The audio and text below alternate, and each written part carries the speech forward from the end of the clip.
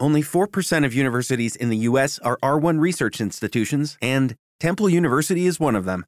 This means 100% of students have the opportunity to participate in hands-on learning and research with world-class faculty. With over 600 academic programs across 17 schools and colleges, Philadelphia's largest public university provides students with a rich variety of opportunities and propels graduates to succeed in their careers. Temple University. Schedule a campus tour today at admissions.temple.edu/visit. Every team, every topic, everywhere. This is Believe.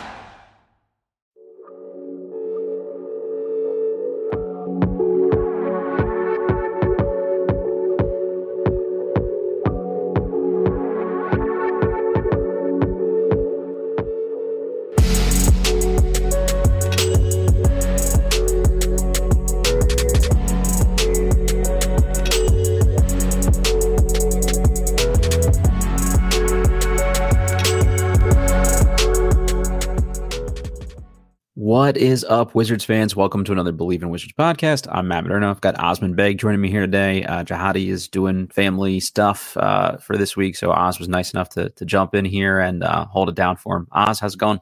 It's going good, man. It's going good. Summer League's a wrap. We're in the kind of getting into that dead time or summer, though, where I'm already getting antsy. It's like, all right, what's next? Exactly. I think Wizards Twitter is getting antsy from what we saw today, so maybe we can give them some actual basketball-related things to talk about before. Why can't we ever just be in the Vegas championship game? You know, wouldn't that be nice? Yeah, it would be. Some year under this front office, I think we will win Summer League for whatever good that does for us. I have a feeling that that's coming at some point. So we'll see. But you never know. So we'll go with that.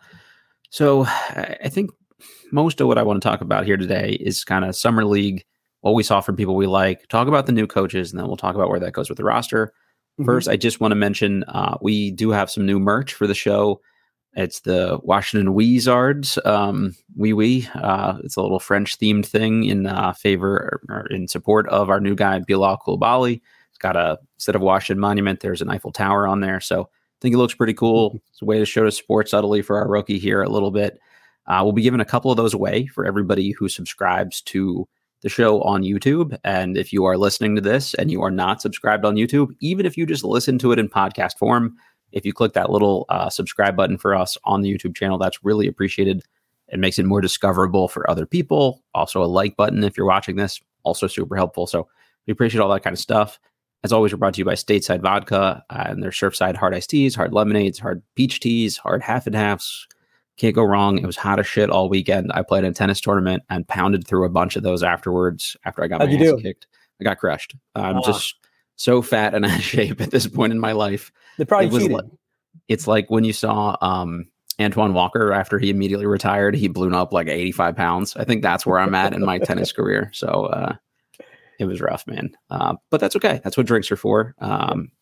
And if you want to bet on anybody I'm playing against, you can go to Bet Online. I don't know if they have our USTA Rec League odds on there or not, but the odds would not be in my favor, I think. So for everything else, Bet Online is your number one source for all your betting needs. You can get your latest odds, lines, matchup info for baseball, boxing, golf, professional tennis, probably more likely. Bet Online continues to be your fast and easiest way to get your wagers, live betting info, casino and card games, all that good stuff. And you can head to the website today and get in on the action. You can use our promo code BELIEVE, BLEAV, and get your 50% off welcome bonus on your first deposit. Bet Online, where the game starts. All right, Oz, let's just get into it here. Summer League took place. The Wizards were pretty respectable. I think it was a much improved product over last year's Summer League roster, in my personal opinion. How'd you feel about the experience overall, I guess? It wasn't bad. I mean, it always seems like it's too short-lived. That's kind of the whole Summer League product, especially if you're not one of the teams that also play in Utah or play in California ahead of time. Like if you're a Lakers fan, they've played about 7 games. So you've kind of seen what you needed to see and got a pretty good sample or a decent enough sample. Sure. In Vegas, it goes quick. Like we started, it wasn't that long ago that they started playing and kind of already a wrap unless you're the Rockets, and Rockets playing tonight against, I can't recall who, but that's the championship game over there. Yeah, against Cleveland. So it's quick and it's always funny. The season ends, calendars ahead, like you have the lottery, you have the draft, you have free agency and Summer League, and it all happens one after the other and after the other, and it just goes fast. I thought we saw what we needed to see for the most part. Sure. Bilal definitely stood out. I mean, and it's not statistically, and this is kind of what's always annoyed me about people. It's all confirmation bias. There's so many people who are like into the draft and want to say, this is my board, this is who I've seen. So Summer League has kind of become a confirmation of what you of draft lead up. Yeah, whatever you wanted to think, you can justify pretty much anything. Yeah. Now, like if you've seen Bilal, he pops. I don't care what the shooting numbers say. Yeah. Like he was exciting, and the flashes that you saw like showed a glimpse, and even the flash that he saw, I think, showed that he should be playing sooner rather than later. Yeah, I mean, I think the defense will translate right away. Will Dawkins was on the Off the Bench podcast today with Chris Miller and talked about how, like, hey, athletically, he can get in there right now. And I believe that. I don't think we'll see him, like, trying to facilitate offense or any of that kind of stuff they were trying to do on the Summer League team. But, like, go be athletic, chase guys around, run really hard, finish on the break. I think that can happen, like, instantly for them. Other funny, like, interesting thing, we've seen some guys come in as rookies and struggle with confidence early. You definitely saw that with Johnny Davis last year. Yeah. Corey Kispert didn't really find his three-point shot till the latter portion of his rookie season going into last year. Denny Avdia couldn't really start a little okay on his shooting, but then that went. It's funny. Bilal is probably the youngest rookie that we've had of that group. He came in, confidence does not seem to be an issue at all with him. So that's kind of one of the things, and it's kind of you as you see more and more, you kind of just learn. So what I've kind of taken from the last few is, hey, who's confident, who's ready to step in. His confidence is there. The way he approaches the game is right. Like, it seems the right way. There's a ton to be excited about. And he like, I've always thought there were players that we drafted that had potential. This is the first guy that we've drafted in a long time that I think you saw glimpses of. I don't want to get ahead of myself, but you saw glimpses of potential, star potential. Yeah. Yeah.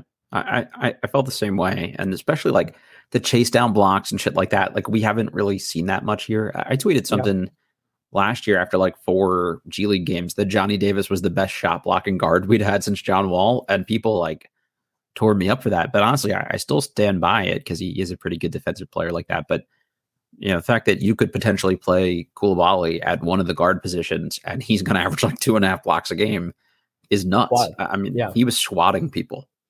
I'd say in terms of summer leagues, it's the most exciting summer league a Wizards rookie has had since John Walls. I'd even put it ahead of Beals. Beals had a very steady, productive one, but it wasn't like a flashy popping plays like this. I think this is the second best summer league I've seen since Walls. In terms of like the glimpses that you need. Supernova Glenn Rice Jr. Oh, that's true. Totally. I can't believe I didn't, but he wasn't a rookie then. He was a second-year guy. That's true. Like, he had a leg up at that point. There, he had a leg up at that point. Yeah. The guy averaged 12 points, 5 rebounds, 2 assists, a half a steal, 2.3 blocks, was just good. Shot only 40% from the field, 18% from 3, 68% from the free throw line. And I still thought it was like a pretty successful experience for him. And you talked about that confidence. I think a large part of that was they gave him confidence by saying, here is the ball. Like, you have the keys to this. Whereas like even Davis last year, it's like, oh, you're point guard of the future. But here are these 3 guys we brought in that will never play in the NBA. And we're going to actually let them run the offense. And the same thing with Kispert. Like, he needed a point guard and they didn't have anybody that could really set him up. And he just like stood there, like, with his hands up, like, what do I do here? So I think they told Coulibaly, like, we are confident enough in you to let you kind of run the show and we'll just live with whatever happens. And I don't give a shit about the turnovers and stuff like that. Like, that's summer league in general. So I was just like pleasantly surprised by him overall. The poise, you saw enough flashes, like you said. Maybe again, I just want to believe here too. Like, objective people in the draft space were all like, "Wow, what a great summer league from Coulibaly." So I don't think this is just us being like, overinflating our own guys like usual. Yeah, I agree. And even if I'm actually comparing it to like Kelly Oubre came in, put up good raw numbers, did not put up good efficiency. Yeah. But I wouldn't even compare the two because he was forcing bad shots. He wasn't getting to shots. He wasn't getting to spots that you could see translating like consistently. You know what I mean? Yep. So I think in this case, Blah like would get to the basket, he'd maybe miss at the basket. And that's more just adjusting to the league, adjusting to the different level athletes you're going against, just adjusting. It's like a strength adjustment also. Like we've seen that for a few years now. Guys get better attacking the basket as they get a little more acclimated to the league. So he was getting to his spots. He was getting his shot up. He was getting separation. He was just missing. And that's more of a function of not being raw, like in terms of like an Oubre who was raw and also was making some bad decisions. This was more raw in terms of the right decisions, the right athleticism, the right kind of feel for the game. He just wasn't physically ready to make all those shots yet, but that can come quickly, I think. Or will definitely should come. It came quickly this season in general. This was a guy that was not supposed to play at the level he played with. People thought he would be in next year's draft. And then all of a sudden you've got people like Wembanyama, who's his boy, but still saying like he should be a top 5 pick. And, maybe we didn't see that kind of player right now, but it's hard to argue with. That is my cat for anyone watching this on YouTube. He loves podcasts and the Wizards. But the other guy I want to talk about here a little bit is just Johnny Davis. We teased this. I thought he looked much more confident. Once again, I don't really care about the shooting percentages. It just sort of sometimes people that can't shoot really well over a 5-game sample size or 4-game sample, and then vice versa. Yeah, he can't shoot it. Like I know he can't. I'm not saying that he had this, they were, he's a great shooter, they just didn't fall kind of thing. He can't shoot, but he did everything else pretty well. He still managed to score, not super efficiently, but he was light years better than last summer league. And I buy the defense like right now. I think he can guard on an NBA court tomorrow. And they need a couple more guys like that. So I maybe got a little ahead of myself and tweeted out that he should start day one. But what I meant by that was like, if you want to see the role you want him to play long-term, it's less about like, he's not going to be the guy like putting up 15 points on the second unit. Like his best long-term role is like a defensive stopper type, move the ball, score if he needs to. I saw somebody mention like less athletic Courtney Lee, and I actually don't think that's like a terrible comp for the type of role you want for him. But like he's not going to be the guy that we probably should have taken with the 10th pick ultimately. But if he can like max out eventually as a 5th starter, as just like a role-playing defender who can eventually hit open corner threes, I think we'd all take that based on what we saw last year. Like that's a huge step up from maybe what we thought we were going to get, last summer. Yeah, I think last summer you didn't see anything positive from Summer League. You were just hoping that it was, hey, it's just Summer League. Don't judge the guy too early. Mm-hmm. This season, even the first couple of games, he had very good stretches. Then he would have one bad shooting quarter that would kind of bring his numbers down. He had one. The third game was not a good game, and then the fourth game was a really good game. Sure. So, but I think the one constant you saw was the defense. I'll admit, I think the conversation gets a little dumb. He is like, if you could go back and redraft, obviously he's not the 10th pick. Yep. Does that mean you're just going to punt on him and you can't find a productive player there? I don't think that should be the case. You already have him. He's under contract. See what you have. And if that player becomes a productive player, great. The silly kind of I'll just say the stupid part that people say on Twitter is like, oh, well, he's not a quick, they take that whole quick twitch. That's just like a nice thing to say now. Oh, this guy's not quick twitch. This guy's, he's not quick to twitch offensively. He's that not matters so much less in today's league anyway. Also, like how many guys are taking one dribble and just blowing by people and just dunking the ball? Yep. It's all about creating separation. So if you watch him defensively, he covers a ton of ground very quickly. Mm-hmm. Why? Because he doesn't waste his footwork on defense is great. Yep. So he doesn't waste steps. So if you don't waste steps and if you have great footwork and if you have good defensive IQ, you can be a very high level defender. I wouldn't describe Marcus Smart as much stronger. He's not a quick twitch. He's not like blowing by anyone or running like the fastest guy on the court or the best sleeper on the court. Neither is Josh Hart. Neither is Satoransky was one of our better defensive guards, and he was a leaper. He wasn't great laterally, but his footwork and he knew how to use his positioning was good. He was smart enough to know where to be. I mean, exactly. He worked hard. So if you see that, that fourth game where he blocked that shot at the rim, I think it was a dunk attempt. Mm-hmm. So Johnny Davis, the non-athlete, was able to somehow recover, help off his man, recover and block a dunk, then got out in transition and finished on a Euro off the feed from Bilal. Why can't that be a role going forward? I don't care how he shooting 16 times a game because he's never going to be a player who should be shooting 16 times a game. Yeah. I care if he takes 10 shots, can he finish in transition Can he make the occasional three? So like his numbers overall, shooting wasn't great. 41% overall, 43% from three on 3.5 attempts, 83% from the free throw line. So I think can he be a decent enough shooter? Like, yes, I think he could probably become like a 34% 3-point shooter if he's taking the right shots. Do I want him shooting 5 mid-range jump shots a game? No, I don't. So I think there's a valuable player there if he's used the right way. And he looked more comfortable. He got to his spots. Is he ever going to live up to his billing as a 10th pick?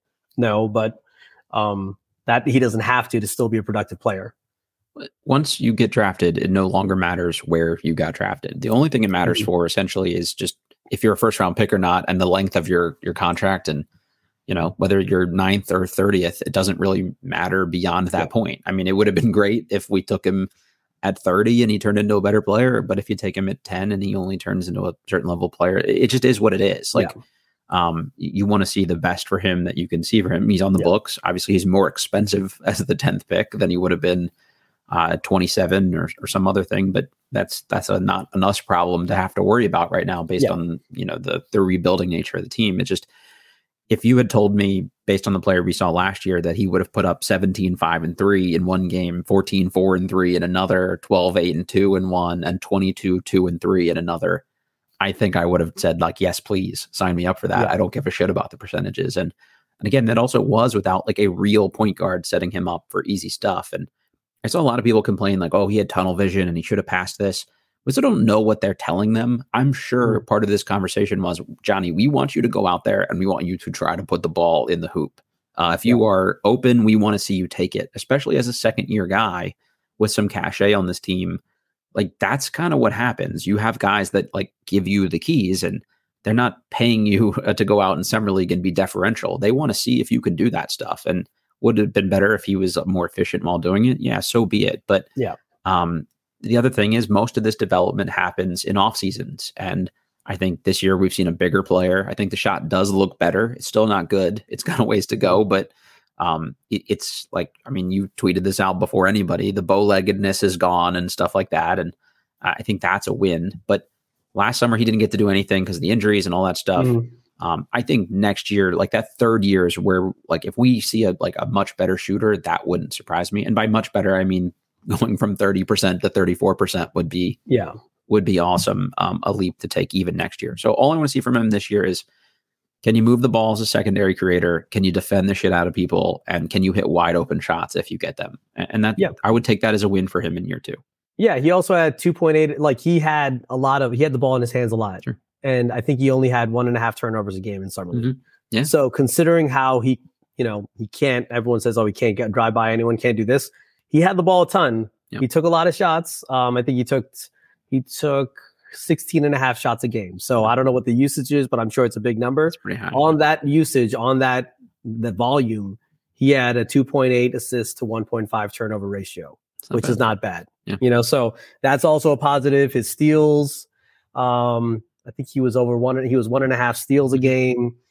Like there were just a lot of just overall positives. If the shooting efficiency was better, it would pop more. A lot of people have just made up his mind that and he's not like the quick twitch, bouncy. You're not going to just see him and be like, oh, wow, but that doesn't mean he still can't be a productive player. And like kind of going back to that defensive point, do you need that to be a good defensive player? John Wall was one of the best athletes we've had here on this team, could not stay in front of a quick guard to stay his life. Just love those reach around steals, baby. Yeah, love the reach around steals and had his defensive moments. But if you put someone 6 foot and under on him, he had no chance, he had no chance to guard them. So it's obviously, it's not what you want from a guy that you take in the lottery, but like, you can't tell me that he can't be a better, bigger, stronger version of Matthew Dellavedova at the end of the day, a guy that started on a finals team at some point. Like he can be a defensive pest who can move the ball a little bit. And I'm not saying Matthew Dellavedova is the ceiling before somebody runs with that, but I'm just saying like that kind of guy where like, you're not really a point guard, you're not really a scorer, but you're out there, you defend people, you get in the way, you make some shots when you need to. Like, I mean, if he's that, I'll just take that at this point. I mean, I've become Johnny Davis defender, even though I didn't like the pick, but it is what it is. It's also about what you want out of basketball. Like the whole kind of Josh Robbins story about kind of what model they're following. They're trying to create the right habits, create the right culture. Part of that is playing defense. That last rebuild that they started in 2019 we were historically bad defense. So the problem with that is, okay, you're trying to rebuild, but the culture is starting at a negative. Like you just can't start that way. So right now, this time, you potentially could start that culture reset, that rebuild with like a Bilal playing defense, with a Johnny playing defense, with a Denny perhaps playing defense, and then and that actually creates culture. That like creates, hey, we're going to play defense here. Kuzma plays defense. Like that's a better start to me. That's a better, if the goal is create the right foundation, create the right habits, that's better than like being a historically bad defensive team and, just like kind of just shooting your way to a 25-win season. So, and then look, it's also a simple just way how basketball worked. Like you saw it against in Oklahoma City when we separated in that game. Bilal and Johnny got very disruptive defensively. We scored in transition. We got easier shots on offense. That's how the lead swell. That's how basketball works. You get stops. You get easier field goal attempts. You don't have to make offense hard to be efficient. If you create easier opportunities for yourself, offense goes up. Defense is already playing well. The lead swells. That's just sometimes basketball is that simple. He's shown to be a worker on the defensive end just from the effort he puts into it already. I hope that translates on the offensive end because it is still really ugly. I tweeted this out in one of the games, but I've never seen a player that shoots more times where the ball goes 90% of the way down the hoop and still comes out. He's got to just have like some ugly spin on this thing or something. But the guy had like multiple underhand scoop layups that rattled out after like touching every part of the rim. And it's just like, I mean, not for him to catch a stray here, but like between he and Denny, it's like, can we have two guys miss more like fucking wide open layups than any person? Like it's not a good start. So that has to improve for him to be playable. And, we'll see if it can be. This is the year to find out. I would give him reps. And maybe the starting him is a little too aggressive thing, but I want to see him play minutes with the starters and staggering that is a fine way to go about it. So we'll see. It's also kind of where I struggle a little bit too. Cause if you look at Denny, you said Denny, Denny's his name. I mean, Denny's name also. So he has a lot of the similar struggles. Yeah, I agree. But he's still perceived as having a higher upside. I see a little more upside there, but kind of, you have two guys. One is a wing. To me. Yeah. One is a guard. One is a wing. One's a guard. They have the same strengths, the same issues. Mm-hmm. Why does there seem to be a lot less patience with the guy who is only entering his second year as a pro? So, anyways. One of them is Luka and one of them isn't. I mean, that's just really what it comes down to. Speaking of our other draft pick, Tristan Vukcevic.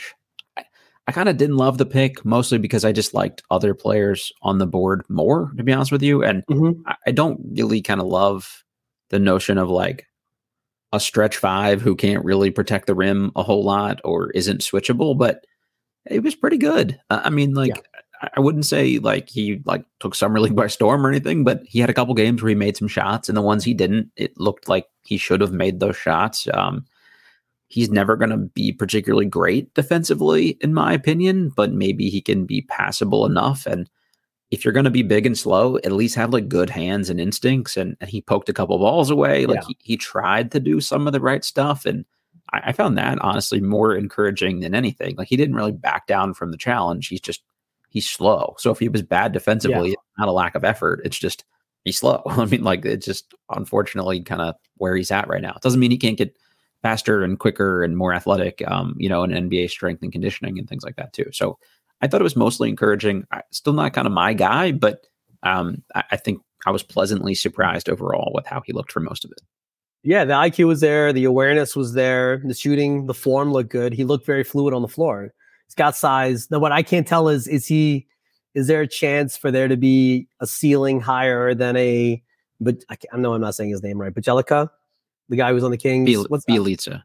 Bjelica. Because I saw some similarities to Bjelica, and then I saw, okay, maybe there's a little bit more there. And I guess that's going to depend on how strong he gets, how much time he puts in the weight room, like kind of where he grows from here. Mm-hmm. But I think there's a nice floor for that type of player. Do I think he's ever going to start? I don't know. But there's definitely enough there to still be intrigued by the pick and happy with what he showed in his first summer league.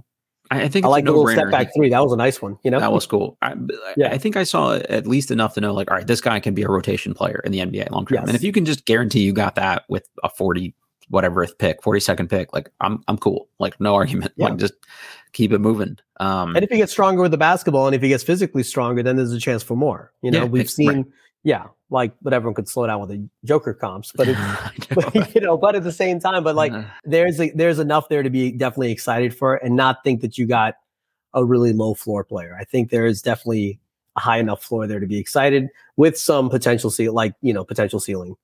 If there's a Vucevic hive 3 years from now that's telling me if the Wizards didn't squander him, he could have been Nikola Jokic, I'm gonna want to like jump out my second floor window here. I can only take that with one player at a time. But yeah, I hope he's pretty good. Let's just talk about the Golden State guys real quick, and then we can kind of move on to some other topics here. I think I liked Rollins more than you did. I think the defense was pretty rough early. He's not a point guard. I keep seeing people do that. Like, he actually made some better reads than I thought, and because he got into the paint a little bit, like that's the thing the Wizards team was missing last year in general, was just like penetrating, and without even having like great vision, he was just able to like make easy passes enough of the time to get a few assists. And I think he pushed double-digit assists twice in 2 of those games, if I remember correctly. But I like him. I just, to me, he's like a 6th through 8th man ceiling kind of scoring combo guard off the bench, and I'm okay with that. If he turns into a defender along the way, that's great. He's got the length to do it. I think he's reasonably athletic enough. It's just a want to thing. So hopefully that's something they're emphasizing with him too. But I saw enough there to be kind of overall pleasantly just pleased with the overall showing from him. Yeah. I mean, I'm okay with him at the end of the roster. Definitely, he's not a point guard. And that's that's my summer league gripe always, when you don't have a decent enough point guard, because then they're not really putting other players in position where you want to see them. Sure. So when he drives down, and I remember it was the Oklahoma City game where you could hear the coach saying, move the ball, move the ball, move the ball. And he shoots a fadeaway after a no pass possession, really at the beginning of the game. And Jamal Crawford actually said that. He was like, hey, the coach is saying move the ball. That's not really the shot you want to take there. And then there was another play later that game where there was a player ahead in transition by himself. He decided to keep it himself, not pass it to the wide open player and take a layup. It's like, okay. But there is like this quickness, there's on-ball ability. There's even on-ball defensive ability, where I noted where he was kind of a mess defensively was anytime they were in like transition, he was kind of just gave up. He basically gave up, was waiting at the 3-point line for someone to get the rebound and give him the outlet to him. Yeah, exactly. So I was like, come on, man, you're not established enough in the league where that's what your mentality can be on defense. But I'm not as high on him as you are, but I see, look, there's an NBA player there, and I would keep him around and see if he develops. And if he develops, great. If he doesn't, he's someone that's included in it. He's included as a salary filler in a trade at the trade deadline. I think where I'm at is, at the very least, the things he was bad at in Summer League are very like fixable things.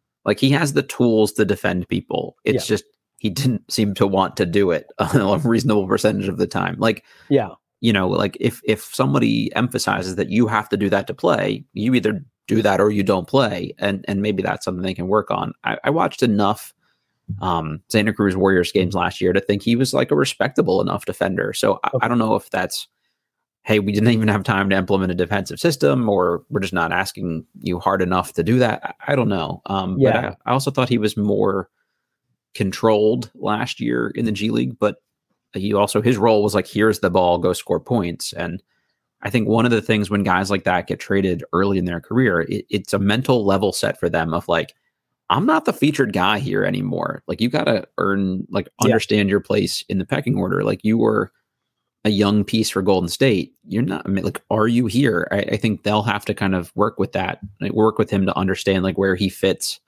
in the priority things. Like, do they care about his development more than a Johnny Davis if they both play for the Go-Go some next year? Like, we'll have to see.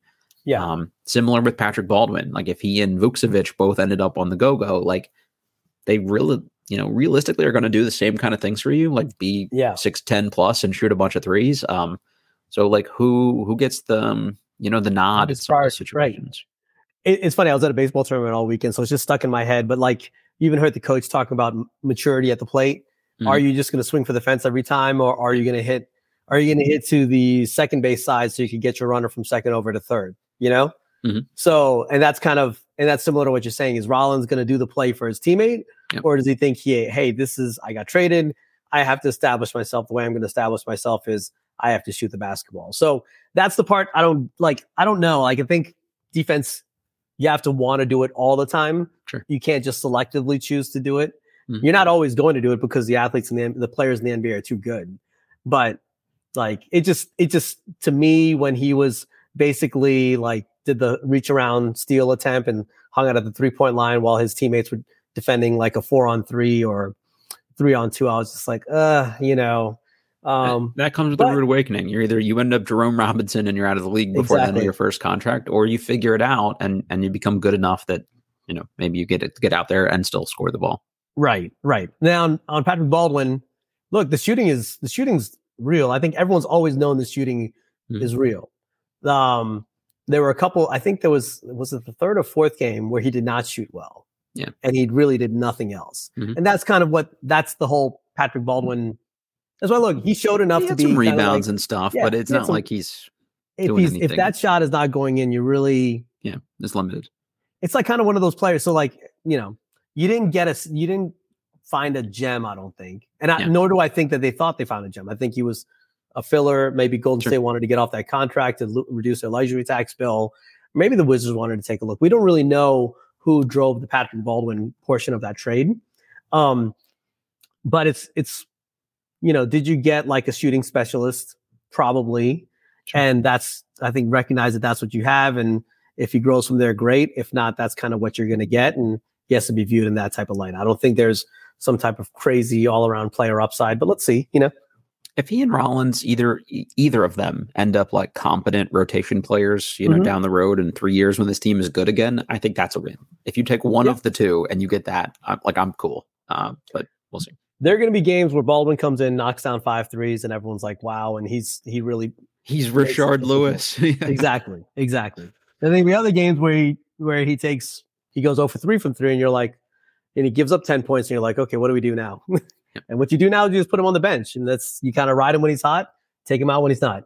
Similar with Vucevic, though, like there were a couple games where like he got like in there and made some deflections and things like that. Yeah. And he's not going to be like a defensive stalwart, but like I'm okay if like you're at least putting in effort. You know what I mean? Like there were times where like Bertans would just stand there and like people would like drive past his noodle armed ass, and now it's like. At least you've got Baldwin's like trying. I mean, he's not going to be great, but maybe he can get better. No, he tried. Like I remember the first game he was against Mathurin, and he pushed him kind of behind the backboard and forced a miss. He competed. He showed me more defensively than I expected. Yeah, exactly. That's 100% where I'm at. Let's move on to the coaching staff here real quickly because we got to get you out of here. David Vanterpool it was announced that he will be hired. I guess they're still kind of working through that. For anybody not familiar, this is a local guy, right? He went to Montgomery Blair High School in Silver Spring. I've played pickup ball there, so he and I are basically the same person now. He was assistant coach for CSKA Moscow with the Blazers, for like 7 years, with the Timberwolves the last couple before, most recently with the Brooklyn Nets 2 seasons ago. So this is a great pickup in my mind. I think both Damian Lillard and CJ McCollum have said that Vanderpool is huge for them from a development standpoint. And Lillard specifically said that like Vanderpool was the guy who helped him turn into a leader and things like that. And like work on himself, as like the focal point of the team. And I think it's just cool that Vanderpool played for the Wizards. I talk about this all the time. Like I would love to have more former Wizards on the coaching staff. Granted, I don't think that's what anyone will remember him for, is his 22 games that he played for a bad Wizards team in 2000, 2001. Or maybe it was 01, 02. I don't know. I don't have it in front of me. But he averaged like 5 points and 3 assists in 22 games. And I just like kind of cool, though, at least. We brought a local guy home. He played for the team, and he's got some pedigree. And, good players liked him and said he helped them get better. To me, this is like an absolute win. His background is in player development, and for years we've been complaining that the Wizards, you could argue how good the players the Wizards draft are in terms of talent, but I don't think there's much of an argument in terms of how they've been developed. There's definitely been lacking. It's been lacking there, I think, or at least we think it's been lacking, regardless of what you think of kind of the player's upside. So getting a player with a strong background in player development, getting a coach, with a strong background in player development is big. I like the EuroLeague experience. I like kind of how he's been around all over the place, and that gives you a lot of different perspectives. Yep. And obviously, Damian Lillard's kind of his co-signing the hire, or just kind of how he credits him for teaching him how to lead. I think timing wise, it works really well with this organization. You just drafted Bilal Coulibaly, who may be the face of this team in a couple of years. You want to get those type of coaches in with him early so that he could develop look, we don't know how long Vanderpool is going to be here because he's interviewed for head coaching jobs. He might end up the next coach or the head coach of the Wizards. I'm just saying, we finally put a guy on the staff that could push Wes Unseld and be the replacement if we have to move on. Just throwing that out there. Brian Keefe is also interviewed for head coaching jobs, if I'm correct, right? So you have two strong candidates who have now coming in who are coming in as assistant coaches on the staff. You don't know how long they're going to be here. Maybe like you said, maybe one takes over eventually. But that said, you want them here early with Bilal. You want them so that those habits, those leadership habits, that kind of work ethic is established, is kind of put in up front. So because those are Bilal to like the 10th, or much more than Tristan, but even Tristan, those are the two most important players on the roster, in my opinion. Like I was asked today, who do I think is going to get a extension between Corey and Denny? I was like, what about neither? I was like, really the only two players that I'm confident are going to be on the roster next year in 24, 25 are Bilal and Tristan, So get these new developmental coaches in with them, these guys who stress that, these strong background coaches, also who have like great, just kind of overall, they're not just coming from one staff. They've come from, I think Brian Keefe worked under Popovich for a while, right? So, so you have a lot of different perspectives. You have good developmental background, track records.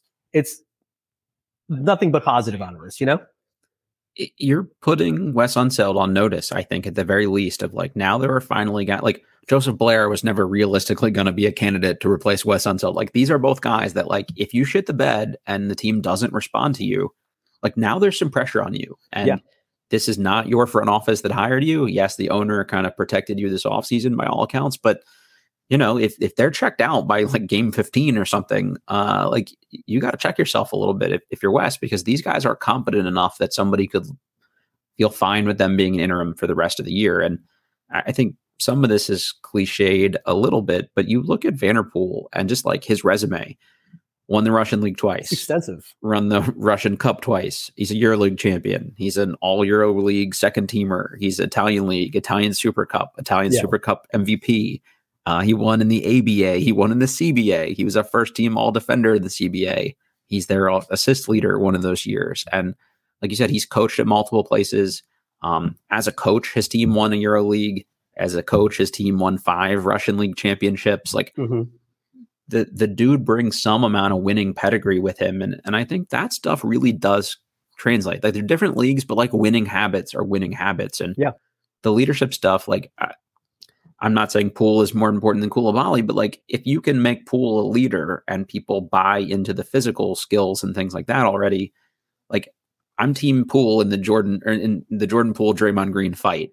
But he was probably immature, right? So if you're Vanderpool and you can help him grow up, at the worst case, it gives him more trade value down the road to think, well, this guy's also a leader and things like that too. So and you've also had a win-win. Yeah, and Vanderpool also has been with Dame, so he will see, hey, if Poole is not getting it, similarly, he'll say, look, this guy just doesn't get it, And he can tell you he does not have the habits that CJ had, even, like, right. That's he'll tell you, and like, he has 2 very good comps that he can compare the player to, and he can say, look, if he's getting it, you invest. And then that's kind of where it'll be interesting to see the dynamic between him and Wes Unseld Jr. If he's pushing one thing, if his players he thinks are developing, and how will Wes incorporate his suggestions and kind of what he's doing. But just as important, he'll tell you who's not working and who's not coming along the right way and who doesn't have the right habits, because Dame and CJ are fantastic models in terms of like what you want your young players to aspire to. Especially CJ, the parallels with him and Poole are like, they're similarly sized 2 guards that aren't crazy athletes and little undersized for their position. And I mean, obviously CJ went around the lottery, was he 13 or whatever, but he wasn't like a heralded guy coming in. It was a weaker draft where he kind of just had a good tournament from a smaller school, lesser known guy. So I think you can tell, like, is he going to put in the work to be that kind of player? And that was interesting. You mentioned the other guy here, and that's Brian Keefe that they also brought in. He's a former college assistant. He was a video coordinator for the Spurs. He was an assistant coach in Oklahoma City. I think that's where he crossed paths with some of these guys. With the Knicks, with the Lakers, most recently with the Nets. I think he and Vanderpool worked together in Brooklyn, so there's some relationship there as well, which is cool. And yeah, this is just another guy that, has some pedigree there, but also Kevin Durant was really complimentary of. And Kevin Durant's not like a bullshit blow smoke kind of guy about these dudes that coached him. Like he's happily willing to roast them if he doesn't think they actually help. So the fact that he gave Keefe some love, I think is an actual meaningful thing. And I love both of these hires for that reason. Yeah. And I think just overall is encouraging, like the front office that they've built and the coaching staff that they're bringing in. Kind of the question for years has been, is Washington a destination? And in terms of players, we still don't know. Yeah. Like that's to be determined because frankly hasn't happened yet. Mm-hmm. But in terms of what they're doing on the front office side, in terms of what they're doing on the coaching side, people seem to want to come here. Yeah. I don't know if they're just overpaying everyone or if that's what's behind it. I doubt that they're probably paying twice market. I'm sure they're paying market, but it seems to be that this is kind of a spot that players are trying to get, not players, coaches, front office execs, they're trying to get in at the ground level because they know what it's going to be potentially with Dawkins and Winger. So that's a good sign, I think. Last thing I got for you, the Wizards signed Eugene Amaruya to a two-way contract. He played for 3 years at Rutgers, sat out a year because he was pre-transfer portal stuff, or 1 year transfer waiver. 1 year at Oregon as a junior at Rutgers, where he was basically a small ball big. He averaged 14.7 rebounds. Was on a two-way with the Mavs, got hurt and got cut. Two-way with the Thunder. They converted him to a multi-year deal, then got cut. Signed 10 days in a row with the Pistons, signed for the rest of the year, didn't get brought back. I asked my friend Bryce Simon, who played at American and is the host of the Pistons Pulse podcast, what he thought of Eugene Amaruya, and he said, he was okay. Great two-way guy. Help you try out for the Wizards there. I don't know what your forward room is like, but he plays really, really hard, so maybe he can push guys.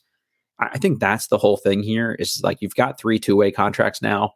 Maybe this guy just like lights a fire under people's asses. And Jahadi always talks about like how important it is to have a couple guys in practice that will just like work and play hard and kind of like bring the energy. And you need that throughout the course of the year. So as long as the other two-ways are used on like real developmental guys, I'm okay with this.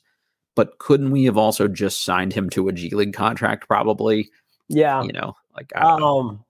Look, getting a 26-year-old who's going to be 27 next season, kind of like throwback, undersized big as your two-way contract doesn't really excite me. He's slightly younger Anthony Gill. Like, let's be honest. Yeah. Like maybe they're planning on Anthony Gill. I think there was that tweet that he might be going back to the EuroLeague next year. Yeah. So maybe he's your Anthony Gill replacement. But, I'm not thrilled about that someone that old to a two-way. You'd like the two-way contract to be for someone who you think could eventually develop into young, playable roster player. And I just don't see that. Kind of a throwback type player, not a modern day NBA player. But like, look, if you're thinking about him in terms of his job is to come in and get physical with Gafford and Tristan in practice, all good. Just don't hurt them, Right, exactly. When Kuzma doesn't want to practice because he's playing 38 minutes a game, can Amaruya fit in practice or something like that? Yeah, that's fine. It's not ideal. I would have rather seen a guy like a DJ Stewart from the Summer League team. I was really impressed with Stewart in like minimal minutes. The scoring kind of came and went, but the guy was like slapping the floor at half court when he was picking guys up, from the opposite 3-point line. It's like, oh, okay, I like this shit. And he's younger and he's athletic and he looks like a modern wing. Those are the kind of dudes I want to see that like fill out the go-go roster. So a few of those, Donovan Williams even would have been more impressive to me. They're guys that have both had like cups of coffee in the NBA, so they could maybe give you the same things that Amaruya does. But he played at Rutgers. Their coaching staff has really turned them into a defensive-minded system and program. So I think this is a guy that will come in and at least like scrap. So that's something. Mm-hmm. Yeah, I agree. Is he? Are the other two-way? Is Quentin Jackson still on a two-way contract? It has not been announced. I think they have like rights to him to bring him back on a two-way this year, like basically a restricted free agency for two ways. But he is not currently signed to a two-way deal, to my knowledge. I didn't see much to say bringing back either. So like you said, I hope those other 2 spots are used for actually more developmental players. Quentin Jackson was, I'm not going to say it was the biggest disappointment of Summer League because I didn't have high expectations, but I cringed every time he came onto the floor. So I don't know if that's a good thing. He looked like, and that was the thing. People saw highlights last year and convinced themselves like that he was the future of the Wizards somehow, but because he dunks really good. And it's like, well, you didn't watch him do anything else. Like, do you know if he can shoot or dribble and defend, which he really kind of can't do any of those 3 things at the moment. But I will say he looked much better to me for most of the go-go season than he looked at any point during Summer League. So maybe he is a guy that needs more structure and things like that. So we'll see. I got a couple Summer League related pods lined up for people. DJ Vasiljevic that played on the Summer League team was the gunner for them from the Sydney Kings. Going to try to get him on here. And then QJ Peterson that played for the Knicks Summer League team had a really great tweet about like coming in, pushing people hard, and being that like spark plug off the bench. He played at VMI. He is an absolute bucket getter. So QJ is probably going to come on here too and talk about just a little bit like what Summer League is like. So Oz, thank you, man. I appreciate you.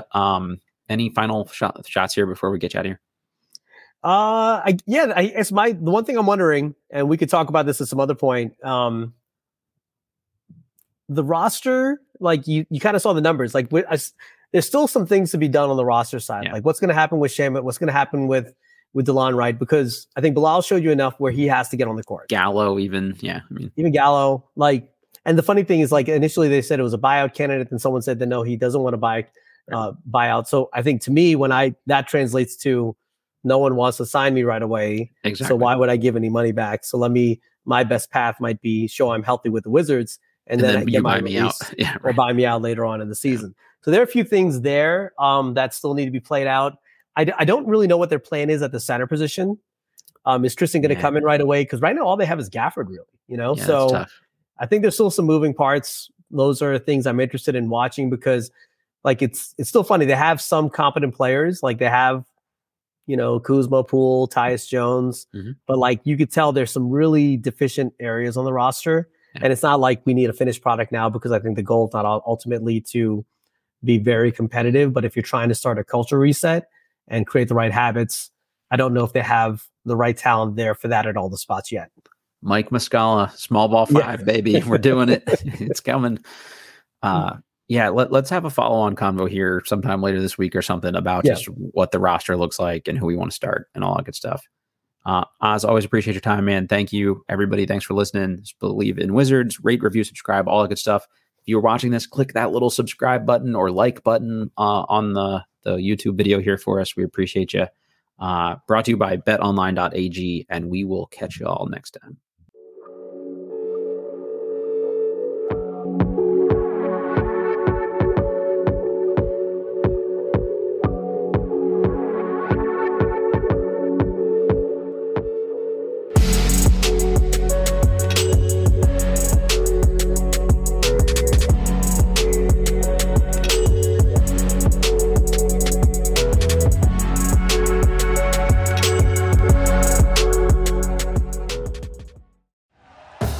Thank you for listening to Believe. You can show support to your host by subscribing to the show and giving us a 5-star rating on your preferred platform. Check us out at Believe.com and search for BLEAV on YouTube.